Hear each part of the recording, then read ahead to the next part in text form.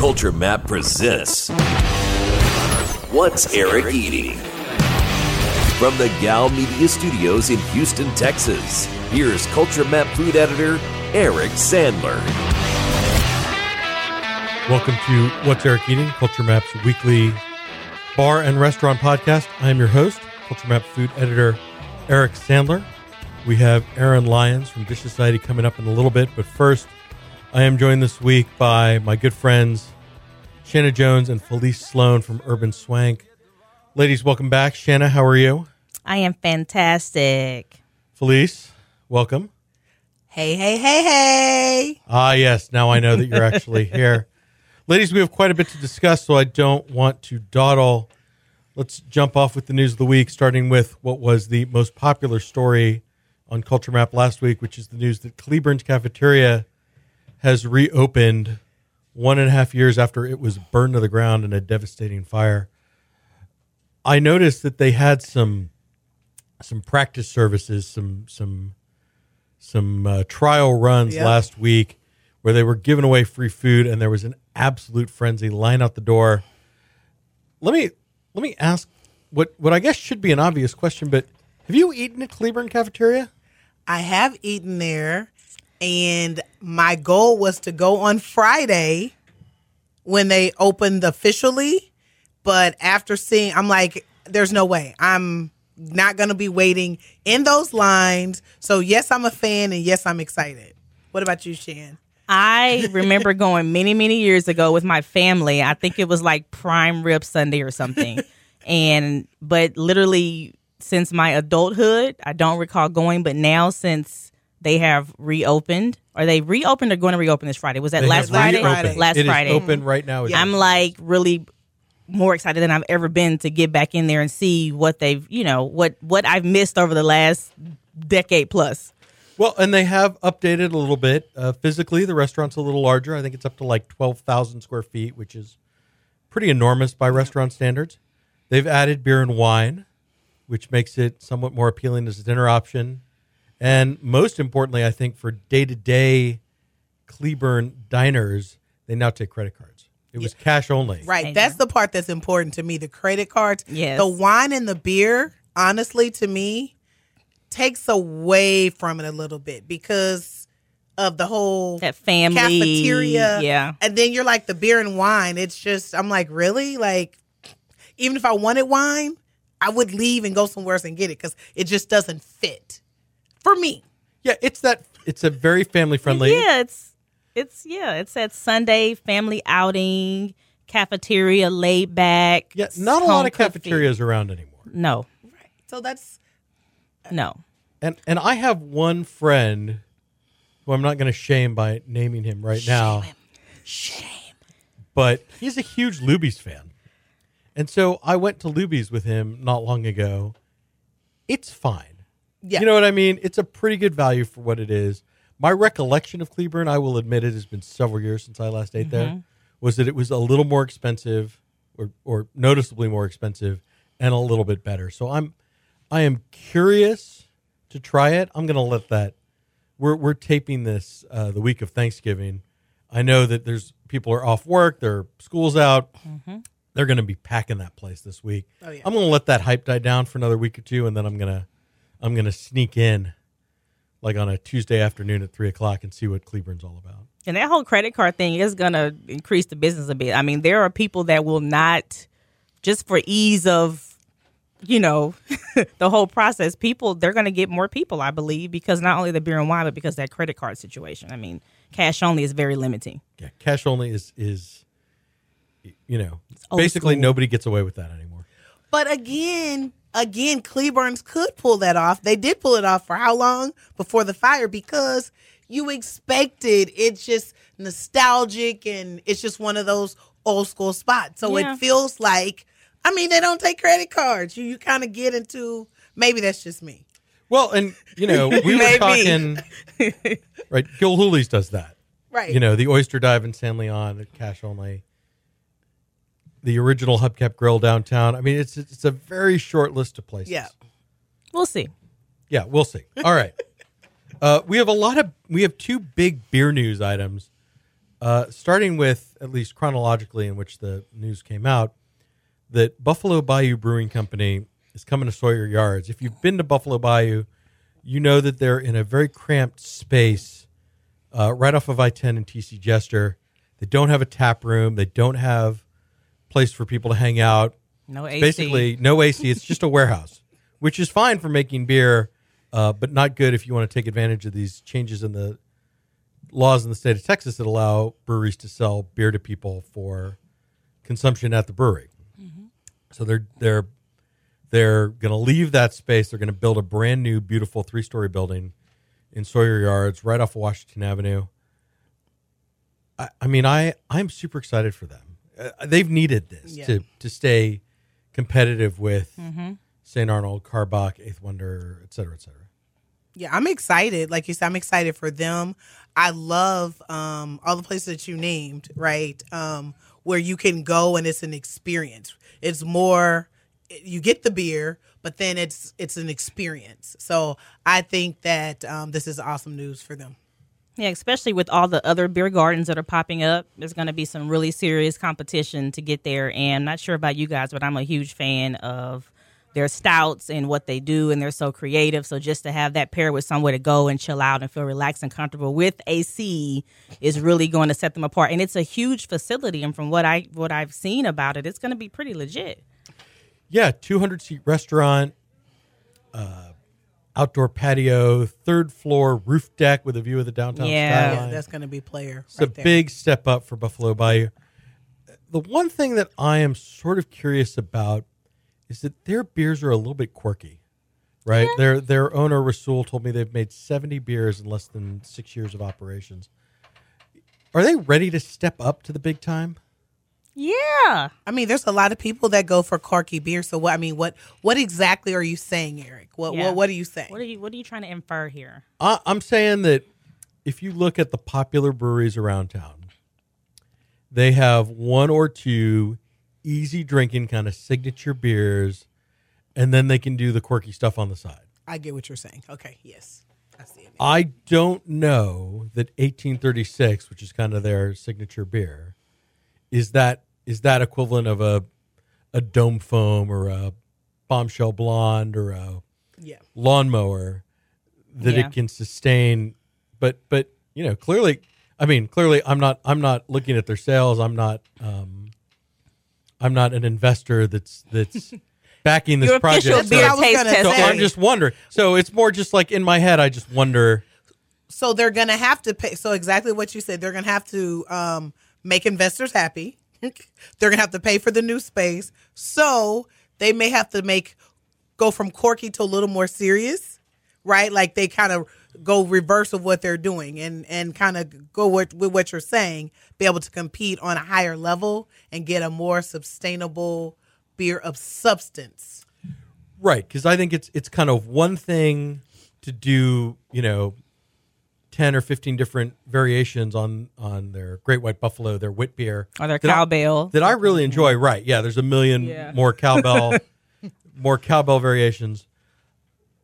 But I think it's, now it's kind of time to, they've had their fun and they can still do that quirky stuff and they can even expand their barrel aging program and stuff like that. But I also think they need to really make sure that the core beers are dialed in so that they have a good answer for what makes this place special. What is a Buffalo Bayou beer? Yeah.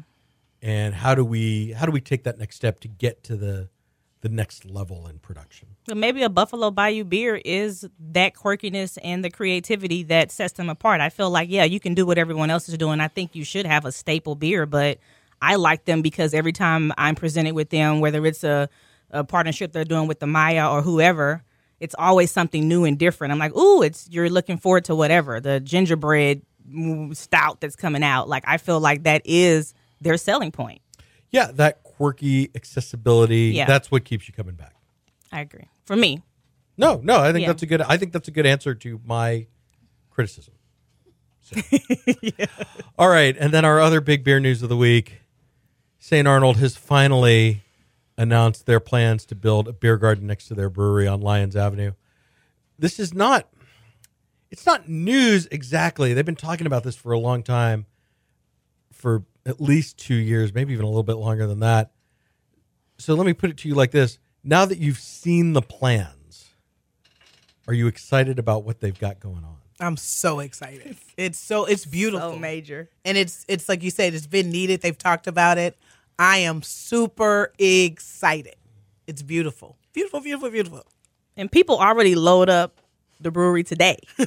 I mean, they're, the tasting times in the tasting room and what they did with their culinary, program a few years back. I mean, it looks really, really nice. And just to see, I mean, it's huge. Yep. Just the seating area. I mean, what is it, 28,000 square feet or something like that? Some crazy thing. Yeah, I mean, the tap room by itself, right. The tap room on a Saturday is an absolute madhouse. Yeah. Is anyone? Yeah, anyway, like now. Right. Yeah. So they need the capacity. They need the seating. And this German-style indoor-outdoor beer hall, again, with its own view of the downtown skyline from a different angle than what Buffalo Bayou is going to give people.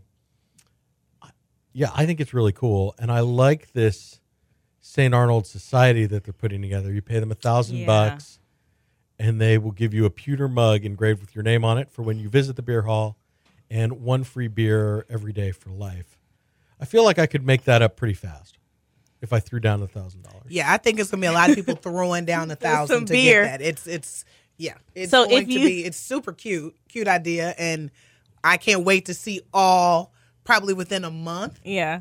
To see all the pewter mugs. I want to see how many people sign up for the program, and I wonder, I don't know if they have these details out there yet, but I wonder if it's if you don't use your beer for that day, do you lose it, or is it can you carry over to the next day, and then you can go on the 30th of each month and just go they ham on your liable. See, I can already answer that because they would be liable. Yeah, it's you come in once a month and you're like, yeah. Right, I just wonder what the details are. Yeah, I haven't seen the fine print. I suspect it is use it or lose it. I'm just saying that would be like a party at the end of the month, every month for me. I'd be like, 30 friends come along. Maybe it's only for you, maybe it's for your friends, but fun nonetheless. Guest passes, but also the idea that people who join this are going to get a preview of the space. They're going to get a construction tour. They're going to be invited to the grand opening party. You get that mug. That sounds with your cool. name on it. Yeah. Yeah. It's going to be pretty cool. One of the things that Brock Wagner has always talked about is that he wants to build a community around St. Arnold, and they have done that very well with all the events that they do, the One Puck Showdown, the pub crawls. This is kind of the next level version of that, I think, and it gives, so that when the beer hall opens sometime next year, there are people who are literally financially invested in its success. Mm-hmm. Yeah, a lot more concerts will probably be there because they started. I think they did a couple of concerts recently. Mm-hmm. It'll be a nice little place for Oktoberfest. Yeah, sometime around. All right, and then one other news item I want to note is that Grant Pinkerton, the pitmaster owner of Pinkerton's Barbecue in the Heights, has been named to the Forbes 30 for 30 list, which is their ranking of up-and-coming personalities in a number of different fields. He's in very good company with this. Jose Altuve is the only other Houstonian. Aisha Curry, the cookbook author and future owner of a restaurant in Houston, is one of the other food people on this list. I noticed one of the founders of Pokeworks, which is they just opened near the Heights, is on this list. I mean, it puts Grant in really good company. It's awesome opportunity. It's fantastic. Yeah, you guys are Pinkerton's fans. Yes. Yep. It's so funny. Once he won that, I have a video where I was in there one day and I went and watched the video. And I've been waiting to put the video up. And I'm like, this is so, he's him preparing the brisket and just finessing it and cutting it. And I'm like, this is so well deserved beyond the brisket. He's a great personality. He's a really good guy. Yeah, and he's been doing it for a very long time. He's been fully vested in his love for barbecue for, I don't know, since he was a teenager. Yeah. So, I mean, he's 28, but he's been cooking barbecue for people since he was a teenager. He got started hosting his own tailgates for the University of Texas football games. I think maybe that's what most impresses me about Grant. Not that I'm that much older than he is, but that he is definitely more mature and more focused than I was at 28, than I think most 28-year-olds are. And he's been very successful. Mm-hmm. Earned a spot on the Texas Monthly Top 50 He'd only been open since December, so that's pretty impressive. And he has that kind of old school devotion to the craft of barbecue. Yeah. Doing things in a very traditional way. Offset smokers. There's not a lot of that in Houston. Hand trimmed, seasons everything very carefully. And then the other thing that the Forbes article cited, which I know we've talked about on the show some, is that he played for a relatively small restaurant. He played a pretty big role in Harvey relief. I know he fed a whole bunch of first responders, National Guardsmen, constables, evacuees, whatever. He really stepped up, and I think that's another thing that kind of brought him to the attention of. Yeah, he was like one of the first ones, right? Like when he saw it, the article, I didn't even know this until the article noted it, where he stepped up. He prepared. Like, I need to step up my meat orders. I need to step up everything, because he already knew that he was going to need to do his part to help his city. And, you just gotta love him just for that. Because a lot of people, not to take away from what other people did, but he knew, okay, my city's going to need me. I need to prepare. And remember how excited we were when we saw him at the barbecue fest and we got that video of him and all those gators, and we were like, ooh, are we gonna try these alligators? And it was just like he was doing something fun too. So even though he's kind of the purist with barbecue as far as his spicing and how he seasons and trims and all of that in preparation, it's still that really fun side and that youthfulness of like, oh yeah, let me put some gators on the pit and see how that just that fun stuff too. So you get a mix of both. Yeah, it's it's to his credit. I think that kind of describes the atmosphere at Pinkerton's Barbecue. It's a pretty traditional looking space, but it's got the bar with the cocktails and the wine. It caters to both. It's a fun spot to watch sports. I mean, I watched at least one Astros playoff game there. Okay. So he's created something pretty special in not a lot of time. Definitely good for him. It's a wonderful accomplishment to be recognized at that level amongst those other individuals. So kudos, hands down, and congratulations. All right, very good. That does it for the news of the week. We will be right back with our restaurants of the week. Stick around. You're listening to What's Eric Eating? Okay, for restaurants of the week, we're going to do something a little bit off the board. We, unfortunately, did not coordinate this well. We did not dine together at a new restaurant. That's poor planning on my part. But Felice, you and I did take a little road trip this last weekend to Louis Miller Barbecue in Taylor, Texas. And I know I'm saying Miller, it's spelled like Mueller. And I think that's one of the first, that's one of those like barbecue-y, that's one of those barbecue-y mistakes that people make. If you pronounce Kreuz and Lockhart as Cruz instead of Kreitz, it's like, this is what separates the barbecue devotees from the Johnny Come Latelys, I think. But Fee, we had a pretty good meal at Louis Miller. Actually, we had a very good meal at Louis Miller, and I just was wondering what you thought about that experience. Well, first of all, I had to be rolled out of there, right? Because I literally, when we're talking to Wayne and saying, oh, yeah, we're going to get some of this. So he's like, yeah, let me, because we were very specific on the things we were going to get. Then he comes out with an entire, what I called pre-Thanksgiving barbecue spread. And it was all barbecue, right? Like it was for a family of 20. Right. We were 5 people. We usually had enough food for 12. Easy. And then it was a couple of sides, which, we say we never do. Couple of sides. And then he put the damn corn. Oop. Sorry about that. You can say that. Okay. Put the damn cornbread on there that none of us ever tasted. And we're like, okay, it's cornbread. And we lost our minds. So I was fat, full, and very, very happy that day. Yeah, so just to be a little bit more specific, we let Wayne Miller, the owner of Louis Miller, order for us. And he knows some of the people we were with. He knows us. So he buried us. 2 beef ribs, a decent amount of brisket, a whole bunch of burnt ends, 2 kinds of pork ribs, both baby back and St. Louis, their regular sausage, their jalapeno sausage, a heaping helping of both potato salad and coleslaw, and then Oh, turkey. Yeah. He was like, I yeah. want to try the turkey. So he gave us somewhere between a half a pound and a full pound Just of a turkey. just a little bit Just of to bite, taste. just a taste. Just yeah. to see what it was like. Yeah. Which was way more food than we could responsibly eat. We all left with leftovers. But I think the cornbread is interesting because it's new. Louis Miller is one of the oldest barbecue joints in Texas. It is the only Texas barbecue joint to have been at the top of the Texas monthly rankings every year that they have done it since the 70s.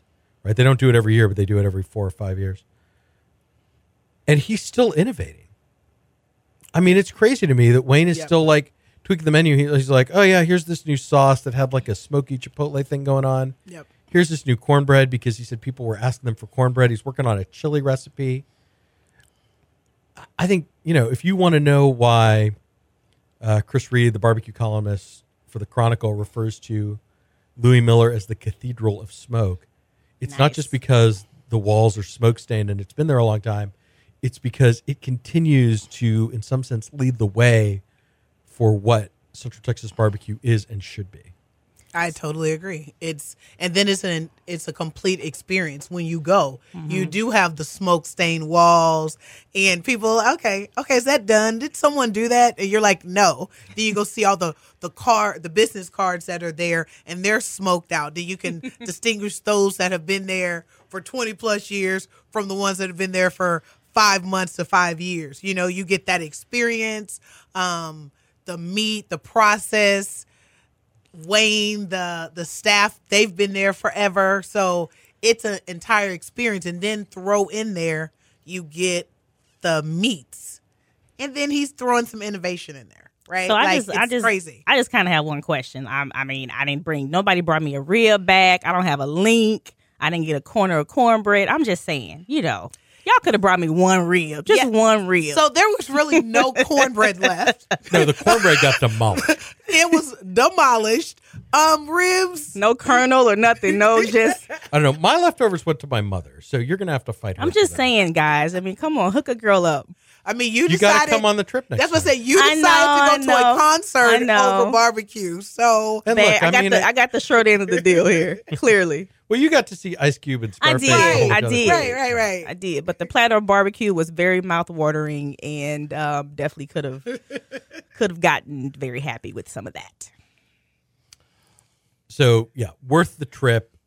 If you're in Austin, especially Taylor, Texas, which is where Louis Miller is not that far. From Houston, it's a solid 2-ish hours to Taylor, but certainly, I mean, I'm going to call it my favorite Texas barbecue joint. I'm not going to argue about best. I think that's a tricky thing to quantify. But excellent barbecue, wonderful experience, and mandatory. If you,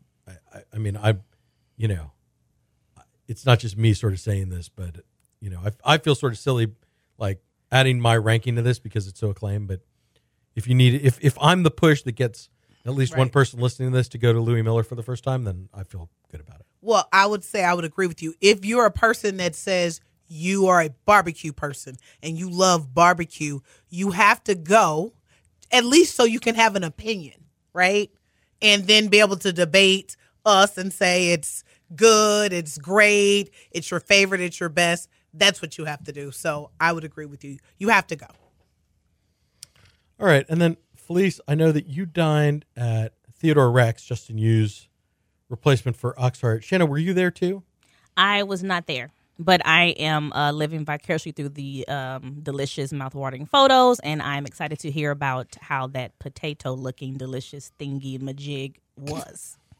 Sophie, what did you think of Theodore Rex? I thought when I walked in, you still have the same kind of appeal. It looks the same. It's the same feel.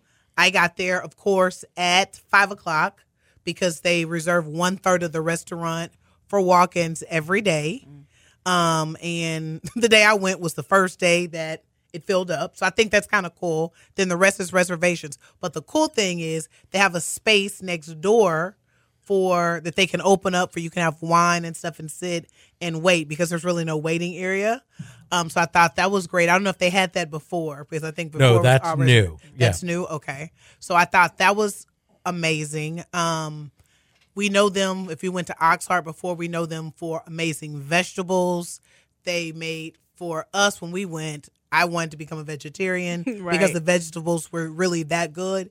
And I had probably 5 or 6 things, and the vegetables still stand out like above everything else. What else did I want to say? Oh, and the prices, the price point, what they're trying to do and make it more approachable. I hear that they're going to be rotating the menu quite frequently. I got the 3 glasses of wine under $100 because between from 5 to 6, half price wine. So I would have never Oxheart. That's No, you were not getting out of Oxheart for under $100 a person. well, under 100. Yeah. Yeah, I feel like 2 people could eat at T-Rex for about $100 if you're kind of precise about your ordering and you don't drink very much. I agree. Right. So is the menu a good balance, unlike Oxheart, a good balance between veggies and non-veggie? Is it kind of similar? What's the balance of kind of the protein dishes? I mean, I'm curious about that fish dish that you had because I had that, or I had a version of that when I went, and just frankly, I thought it was kind of bland. It didn't really work for me. So it's funny. I read it looks like they changed it, right? Because you had a sauce. It's right now they steam it. They steam the flounder. We're talking about a guff flounder. They steam it in a collard green, and then they have some more Japanese turnip greens and all those different things. So definitely, the fish would be kind of bland without that, right? But the flavors, and I was talking to my waitress, the collard greens and vegetables are the best. She said some people leave that. I said you probably need to tell them that that's not the way it's presented. It looks like it's garnish. Right. That's the point. It's not garnish. That's part of the flavor. It's part of the flavor. So it was amazing. It was amazing. And then they do that potato dish that's roasted in chicken fat. That was by far. I would have, if I'd known I needed to take some bread, had you told me or someone told me how good it was, I would put bread in my purse and sopped it up. It's so good. What about that mushroom dish that you were dipping? What was it dipped in? There was like some oyster mushrooms. It was creme fraiche, and Okay. they just put like a lot of seasoning. And it was supposed to be like their version of a chip and dip. Yeah, it was cool. good. And then I went to Lucien last week. I know that you guys had gone previously. We talked about it the last time you guys were on the show, so I don't want to linger on it too much. But I will say, I feel like it's starting to find itself a little bit. Okay. I thought the quality of the food that I had was very good. I still think the experience needs a little bit of tweaking. You know, they're having a problem with their lighting, so it was very bright. Like it was just which makes for pretty pictures, but is not great on an experience standpoint. But I do agree with something you said, Felice, last time you were here, which is that it feels very much like a hotel restaurant. Enter through the lobby, go up a flight of stairs to the elevator, or go up a level in the elevator, and then kind of walk past the reservation desk to get to the restaurant. It's a little bit hidden away, and so I just wonder if it's going to be successful in terms of capturing people off the street. But I will say I thought the quality of the food was very good. And Chef Jose Hernandez, who's running that kitchen, said that he's really proud of their brunch menu. So I think that's going to be, next time I go to Lucien, it's going to be for brunch. We should make it a date. We should go for brunch. We should round up a group. Get a group and go for brunch. Mimosas and Bloody Marys and so forth. Well, I really hope that it does do well. I mean, Chef is a great chef. We've been following him, as we said, for many, many years. So, I really hope, although that's great, that brunch becomes something, but everything else is superior in itself, too. So you kind of want it to be more than just brunch being great. Yeah, we had a fantastic lamb tartare. There's that crepe with the cauliflower filling and the cheese sauce. I can't say enough about it. And of course, Chef Jose's desserts are always incredible. So good. That tart tartan is I mean, like, I would just go for that. Like, just if you do nothing else, go to Lucien and have a glass of wine and knock down that tart tartan. Maybe they'll have to start doing events or really showcasing the restaurant outside of it being a part of the hotel. Because right now I feel like it doesn't have its own existence, and people know it as the hotel's restaurant. Yeah, and I think the hotel is sort of, it opened pretty quietly there. I have seen any number of media members on Instagram that got a free night stay there. So they're working on getting the word out. It's just a process. I think they're going to be okay. Yep. All right. Well, ladies, thank you. Thanks, Eric. Thank you, Eric. We can always follow you on all platforms, Instagram, Twitter, Facebook, Pinterest, Urban Swank, and of course, urbanswank.com, updated all the time with not just food stuff, lifestyle, health, beauty, fitness. Am I missing anything? Travel. Cool stuff, swanky stuff, All right, y'all. Thank you. Have a happy Thanksgiving. Thank you. Thanks. Happy Thanksgiving, everyone. Bye. All right, and we'll be right back with Aaron Lyons. You're listening to What's Eric Eating?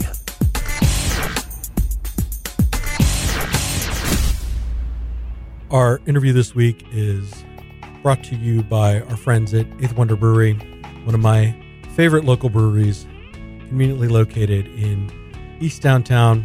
I mean, you can find Eighth Wonder on tap walls and on store shelves all over the city, but there is something really special about visiting the brewery, whether it's before a soccer game or a baseball game. Certainly with the local baseball team in the playoffs, it's going to be an exciting fall here in Houston, and there's really no place better to go before a game than Eighth Wonder Brewery. You can have a couple of pints, maybe AstroTurf, their dry hopped cream ale that's new and in stores, or maybe their Side Hustle, which is a barrel-aged version of Haterade, their Goza. And of course, one of the fun things about going to Eighth Wonder's Brewery is that you have the Eatsy Boys food truck there. They have a new menu full of all sorts of new things to try. And just recently, they added David Attick's 36-foot tall statues of the Beatles, John, Paul, George, and Ringo, rendered in concrete in their Sgt. Pepper gear. And if you're a real Beatles fan, you'll notice that they're not positioned as they would have been on stage. I think that may be done just to infuriate hardcore Beatles fans, or maybe it's an accident, I don't know. But definitely check out Eighth Wonder, have a beer, have a bite from the Eatsy Boys, and enjoy this fall weather that we all know is right around the corner. Thank you to Eighth Wonder, and here is our interview of the week. I'm joined this week by Aaron Lyons, the founder and CEO of Dish Society, a neighborhood restaurant that recently opened its third location in Memorial, joining its original location in Briar Grove and its second location in Katy. Aaron, welcome to What's Eric Eating. How are you? Good. Thanks for having me. Thanks for doing this. Why don't we just kind of start a little bit at the beginning? I mean, you opened the first dish, in 2013, I want to say? 14. Almost 4 years in January. It'll be 4 years. How would you say the concept has evolved from kind of your original vision for it to where you're at now? I think our original, what we opened was very close to the vision. And as we began to get more experience and open another store, we learned from a lot of that. And then we also had more resources to be able to do some of the things that we weren't able to do with the first location. And opening a restaurant's really, really expensive. And opening a restaurant in an 8-story building like we did, the first one, is even more expensive because of all of the ductwork and whatnot. I'll spare you the details, but it's just a lot more expensive. So we spent most of our money on stuff that no one can see, and had to get pretty creative with stretching the last remainder of the budget. So as we open stores and we've been successful, we've been able to sort of invest in things that make us better and more efficient, and having better benefits and better things like that for the staff is just all sort of helps out. So I would say that's the biggest change, is just having more opportunities to do more of the things that we wanted. Yeah, I mean, certainly from an aesthetics perspective, the new Memorial location is your best looking location. Correct, yes.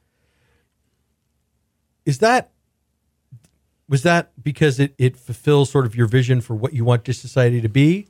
Or did you feel like you had to fancy things up in the ritzy neighborhood?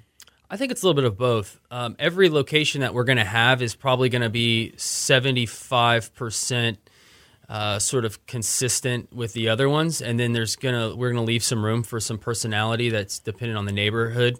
I mean, our Heights location that we open next year will be not probably as polished as the Memorial location. It'll be a little grittier. It'll be more bar focused. We'll have some games and we'll have some dartboards and things like that. Just given the clientele, it supports it, right? So Memorial, you've got to think about the clientele there and the families and sort of cater to them in some way. But it was also a lot closer to the vision that I had from an aesthetics perspective. And a lot of the things we did at Memorial were things that we couldn't afford to do in the first two because we were still very, very budget conscious and scrapping. So, like, what are some of the things that you can't afford to do now that you couldn't do originally? I think from a lot of the kitchen stuff, we're able to sort of invest in nicer things. The bar, you notice that at Memorial is sort of separate. We're not scouring auctions and Craigslist for used equipment and furniture anymore. So we're able to actually get like decent tables and chairs and patio furniture and heaters and just stuff like that. So it's a lot of detailed stuff, I guess, is what I would say, and things that make life easier for our staff. For instance, at Memorial, we have handheld POS control systems, so it's almost they're like little iPads, and those aren't cheap. And but that's something that makes us better and more efficient, and it's better for the guest experience as well. So a lot of the investments that aid in that are things that are nicer to have for sure. And then what's the experience like at Memorial? I know that neighborhood was kind of on the edge of some of the Harvey flooding. I know Union Kitchen, that's right across Memorial Drive from you, took some water in. How's the neighborhood responding? Does it feel like people are happy that you're open now? I think so. Yeah, that area was decimated. Honestly, it was really bad. Luckily, the where we are in the development was, it's several feet. It was graded several feet higher than sort of everything else in that area, so it didn't take on any water. But it did make it difficult to get to. And, they had Memorial closed off. They had Gessner closed off. They had the Beltway closed off. So everyone in that area was sort of either on an island and couldn't go anywhere, or they were evacuated and they couldn't get back to their houses. And, they just finished a few weeks ago kind of picking up a lot of the trash and the couches and a lot of the stuff that were sort of along Memorial and some of the surrounding areas. I do think that it's starting to return to normalcy. I try to talk to a lot of the guests, and there's still a lot of guests that are, hey, we're staying with our folks in spring. We just came down to check on the house, but we live down the street, and, you hear a lot of that. So there's still a lot of folks that haven't, moved back.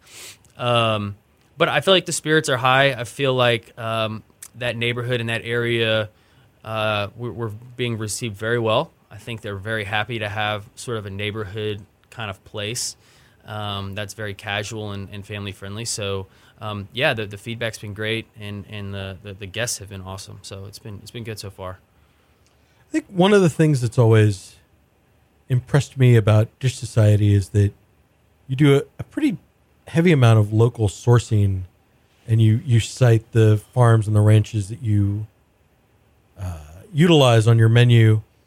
I think one of the things that, if you go to a farmer's market and you buy some of this produce, it's a little more expensive than a grocery store, and the one that people always tag is like the $6 a dozen for eggs. It's like kind of that like, oh, I want to buy good eggs. I don't love paying that much money. But I think what I like about Dish is that you guys have kept your food relatively affordable while utilizing some of these ingredients. And so I'm just curious about, how do you balance that? No, that's a $1 million question, right? And I mean, that ultimately is going to dictate our success, is our ability to do that.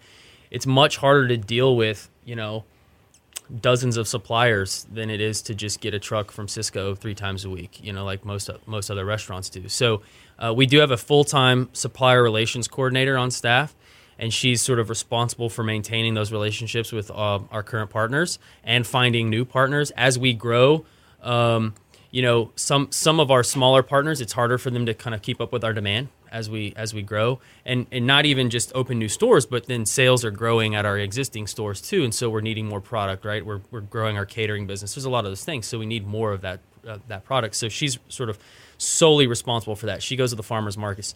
She meets with vendors and things like that. So one example that I can give you that is that perfect question is we use 44 Farms for all of our steak product, and on our farmer's plate. So we have steak tacos, and we use an inside skirt, for that, and it's sliced, and it's pretty easy. But those tacos are still $13, right? And it's 2 tacos, it's 2 steak tacos. So a lot of people, you compare that to a Torchy's or something like that. It might seem like a lot, but it is a higher quality product. For our farmer's plate, where you can pick a protein and 2 sides, we actually worked with 44 Farms. With Jason, sort of the local sales guy, and he brought us some samples, and they really helped us. We said, hey, look, here's the problem we're having. When somebody comes in and they want a steak with, sweet potatoes and Brussels sprouts, they don't want this thin piece of inside skirt on the plate. It just doesn't look good. So they brought us some samples. We worked together in our kitchen, and they brought us a chuck eye, which is very similar to a ribeye. It kind of looks the same. It tastes the same. There's marbling. There's a good fat content to it, and it's a lot more flavorful, and it's thicker, and it just looks better on a plate. And we were able to get that at a very reasonable price, so that we didn't have to really raise our prices to the customer, but serve a better product. So those are sort of the opportunities that we do. Our partners are really awesome. We talk to them, and we say, hey, like, this is what we need. We source our desserts and our baked goods from Petite Sweets. So, we're talking to them about, how can we get 16 slices out of this cake? And, we don't want to sell a slice of cake for $10, because that's not who we are, right? I mean, that doesn't fit within our price. For Petite Sweets, that may play at Starfish. Right, exactly. But it's not going to work for not a dish society, right? When your salad is $10 and then you're going to spend $10 on a slice of cake, it doesn't work. So I said, we have to be able to sell this slice of cake for $6. So what is that going to look like? And it can't look like a sliver, can't be like a small cupcake, right? And so we work with them and we find a solution. And so I think that is why we've been successful by being able to do that, and sourcing even more things locally now than we did when we opened, because we're able to go to our partners and say, hey, like, how can we make this work? I can't charge $26 for this salad, so let's talk about what we can do. And maybe it's, let's grow a different varietal of lettuce. Let's do this, let's do that, or whatever. Maybe use this vegetable instead of this vegetable. And then we're able to sort of still achieve our goals without having to have, really high prices. Well, and I think the other thing is, given your growth and your size, is you can commit to, maybe like a whole farm's crop of something. Absolutely. Yeah. We've become, I know for half of our suppliers, we're definitely their largest, account. And because they still can't, some of them still can't, contribute everything that we need, because they have sort of obligations to other customers that they've had sort of along the way. And I totally respect and understand that. But some of the things that we do is we're willing to invest in our suppliers, and we're willing to commit to things. And, we've even gone so far as to essentially pre-purchase things that allowed our partners to go get bank loans based on our commitment, to buy that stuff and be able to expand their operations. And so that's the other thing we do. We go talk to Mike Atkinson and we say, hey, Mike, and this was, a year ago, hey, we're going to open up Memorial. And this is what our our orders are going to look like next year. We are going to need so many strawberries. It's going to blow your mind. So many sweet potatoes and so many strawberries. So then, what Mike does is he looks at his sort of current rotation in his crops, and he says, okay, well, you know what? I could probably grow fewer radishes and more sweet potatoes, because I know I'm going to sell I know how much I'm going to sell, right?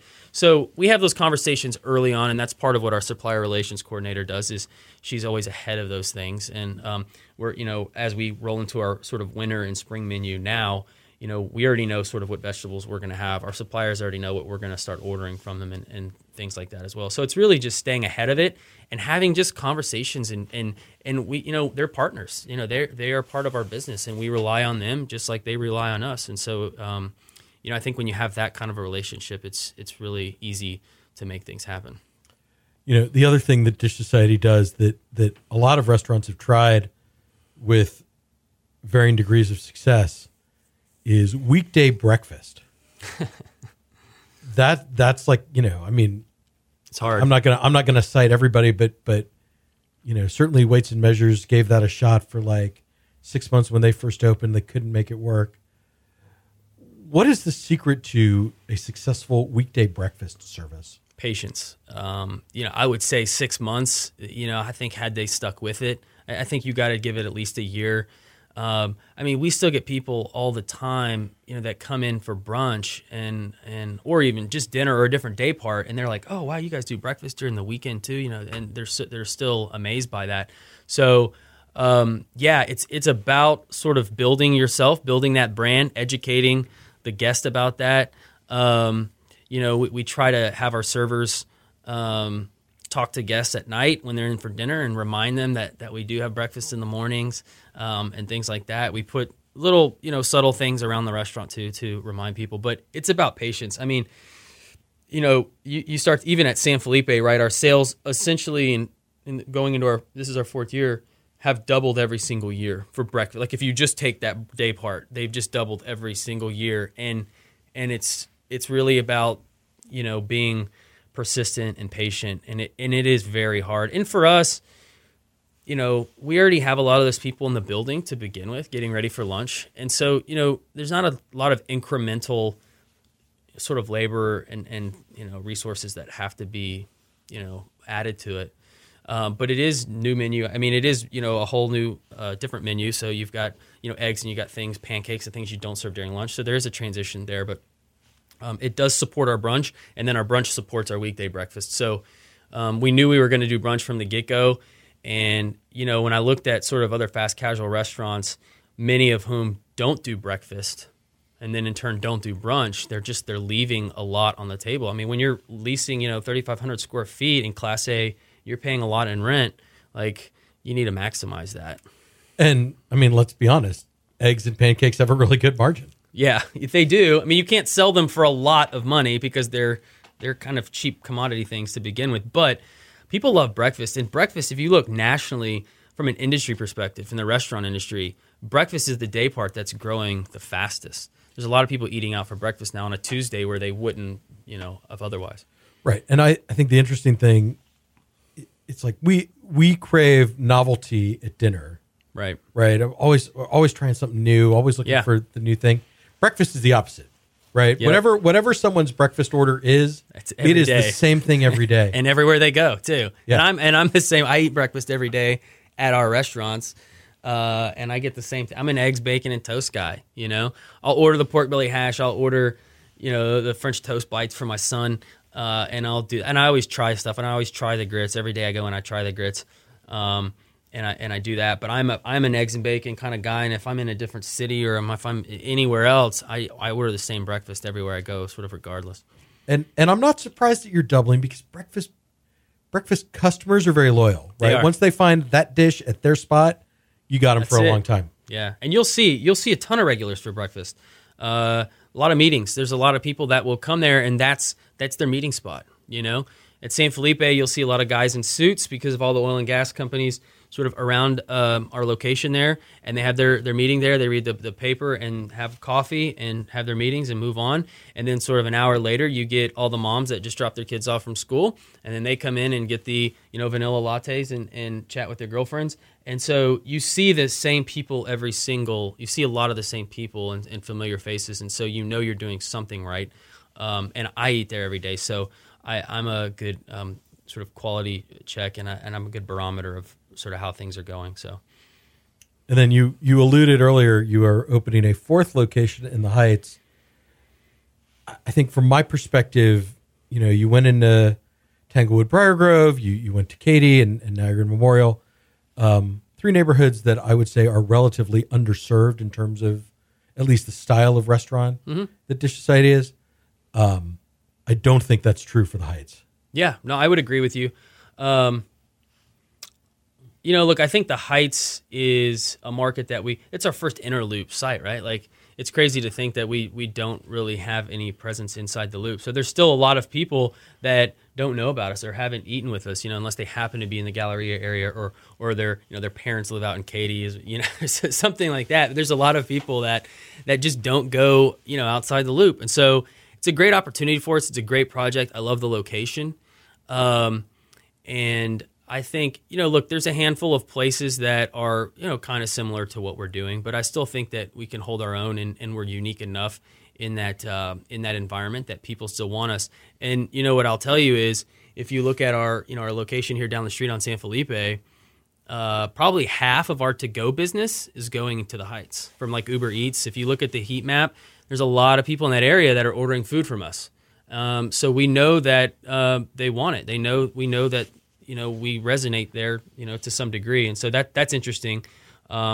It's a place that I always wanted to be. I think after we opened San Felipe, the Katy project just sort of came up in a way that it was we were able to basically take over a lease and get into that space for a lot less money than building from scratch. And it was a business decision to do that deal, and I didn't want to put that off at that moment, pass up on it, and then if we did decide to go out into Katy later, basically have to pay twice as much to enter the market. So that was sort of what prompted and accelerated the Katy deal.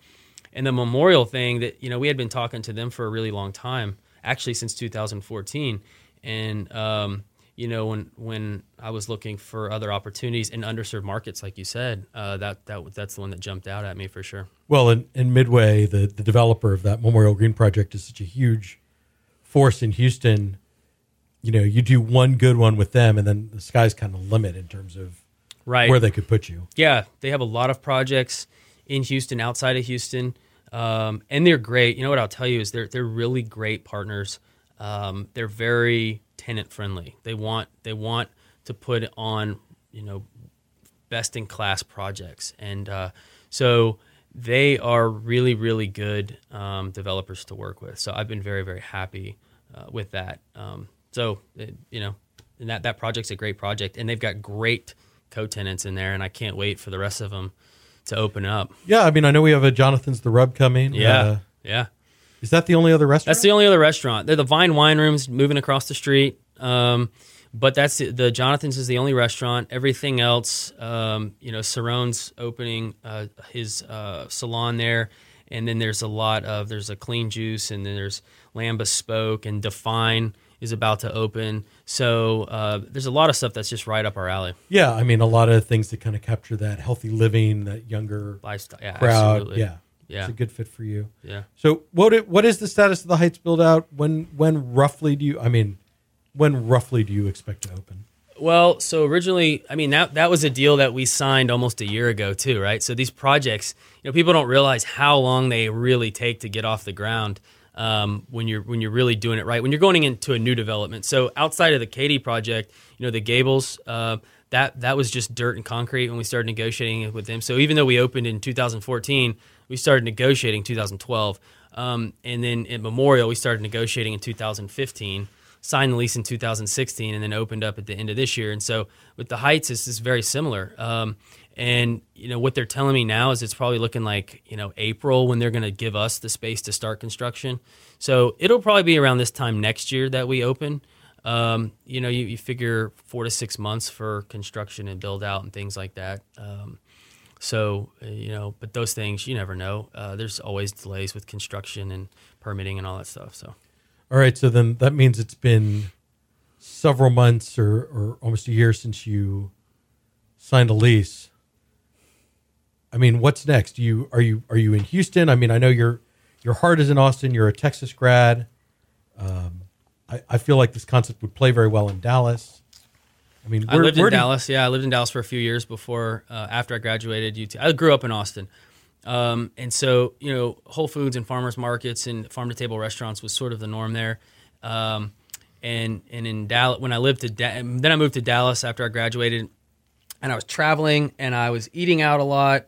And that's where I sort of started to get the idea, right? Because I was seeing some really cool concepts in other parts of the country when I was traveling, and I was wondering, why isn't anybody doing this in Dallas or, in Texas? And so I started to investigate it a little bit more and do research. And then I moved back to Austin for grad school, and then I wrote the business plan while I was getting my MBA for this and did a lot of research on the industry.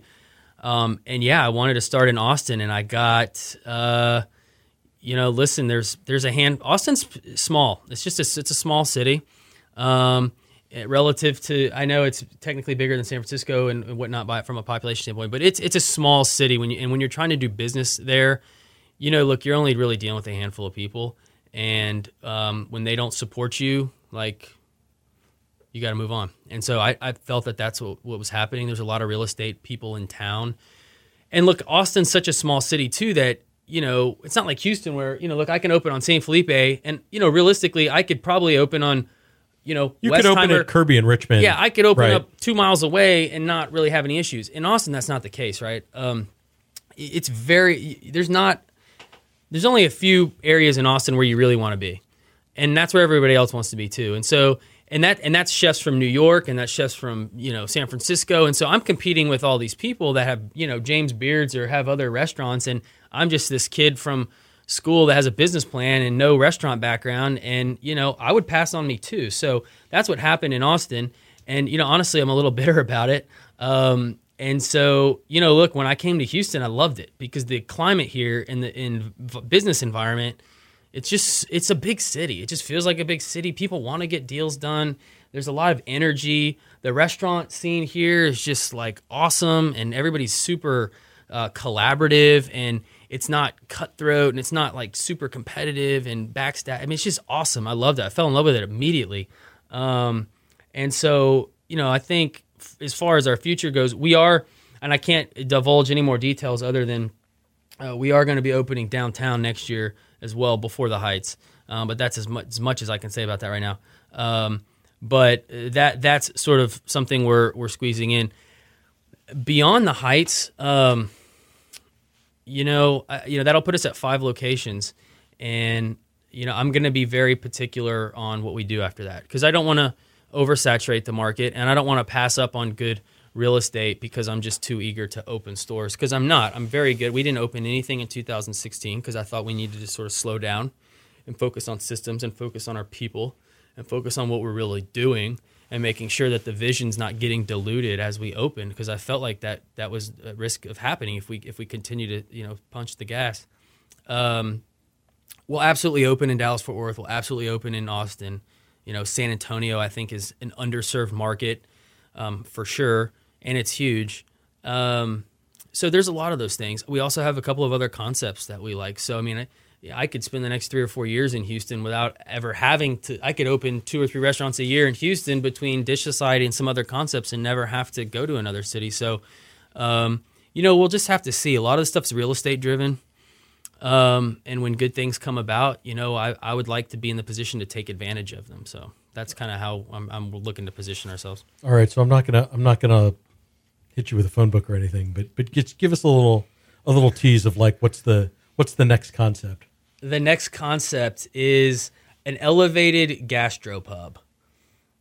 Okay. So, and again, that's real estate dependent. And then we have sort of a taco concept too that we're kicking around as well. So, drive-through tacos, but that's All right. Yeah. That's exciting. Yeah. Yeah, I feel like elevated gastropub is like would be great in the suburbs, right? There's still craft beer has become such a big part of so many bars and restaurants. I just don't feel like there's anyone that's doing like Hay Merchant in the Woodlands. Right, you know? right. And I've teased Chris Shepard and Kevin Floyd, the owners of Hay Merchant, about this. Like you should be opening these as fast as you can. Yeah. And so if they're not going to do it, then somebody should. Yeah, and spending time in Katy and Memorial and seeing these things and experiencing the pain. Look, Dish Society was born out of my own personal pain for not being able to find this type of food in an approachable way, right? A great place to go eat breakfast every day, a great place to also have brunch, and a cool place to have good coffee, but that also has like that local craft beer or whatever, and locally sourced, like carefully conscious, food, chef-driven food. And so that was born out of a need that I thought a lot of people had, and that I was personally experiencing. And then this sort of my other concepts are as well is now that I have a family and 3-year-olds dictating our dining decisions and what we do on the weekends, like you start to see things in a different way, and you start to realize, hey, there's a lot of 30-something parents that kind of want some fun stuff to do, and you start to look at things differently, and so that's where some of these other things have come from. But so we'll see. They might not ever come to fruition. We might open 100 of them. You just never know. I think it depends on the real estate. It depends on the market and sort of where we are as a company at those points. So, all right. Well, we will stay tuned for all of that. Don't worry, I'll let you know. Yeah. I'm sure I'll read about it in the Chronicle when you're ready to announce it. But Aaron, we are running out of time. But it wouldn't be What's Eric Eating if I didn't ask you our lightning round questions. Five easy questions, 5 short answers. Oof. Okay. All right. What's the first concert you ever went to? Wu-Tang Clan in Austin. I think I was like 14.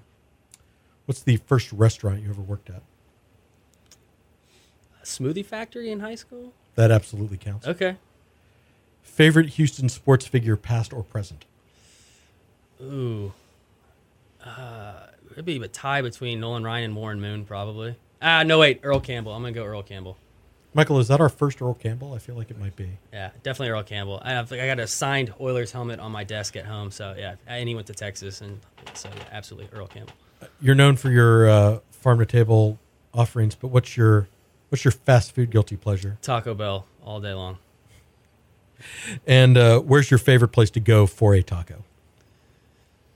Like a real taco? Yeah. I like Lucci and Joey's. It's a little spot off Memorial, kind of by where I live, by the new spot. They have really good tacos. So I'd have to, and I like Torchy's too. I like Tacos A Go-Go. They just opened the one next to us in Katy. So in Katy, I'm surrounded by Torchy's and Tacos A Go-Go, and then Lucci and Joey's. So I would say those are my 3 kind of go-tos that I rotate. So, Aaron Lyons, thank you. Thank you. Appreciate it. We will follow all the goings on with Dish Society at dishsociety.com, on Instagram at Dish Society. Mm-hmm. You want to plug your personal Instagram? I don't use my personal Instagram. You can't, like on Twitter, you can toggle between your personal and business, but on Instagram you can't. So I just gave up on my personal. So it's at AS Lyons, but I never use it. But you can follow me on Twitter. Follow you on Twitter. What's your Twitter handle? At Aaron Scott Lyons. And I just do a lot of retweeting of funny stuff. So that's pretty much it. Good. And, of course, you can follow me on Twitter at eSandler, on Instagram at Eric Sandler. Keep it locked on culturemap.com for all the latest bar and restaurant news. Thanks so much for listening. I will be back next week with Chef Aaron Smith.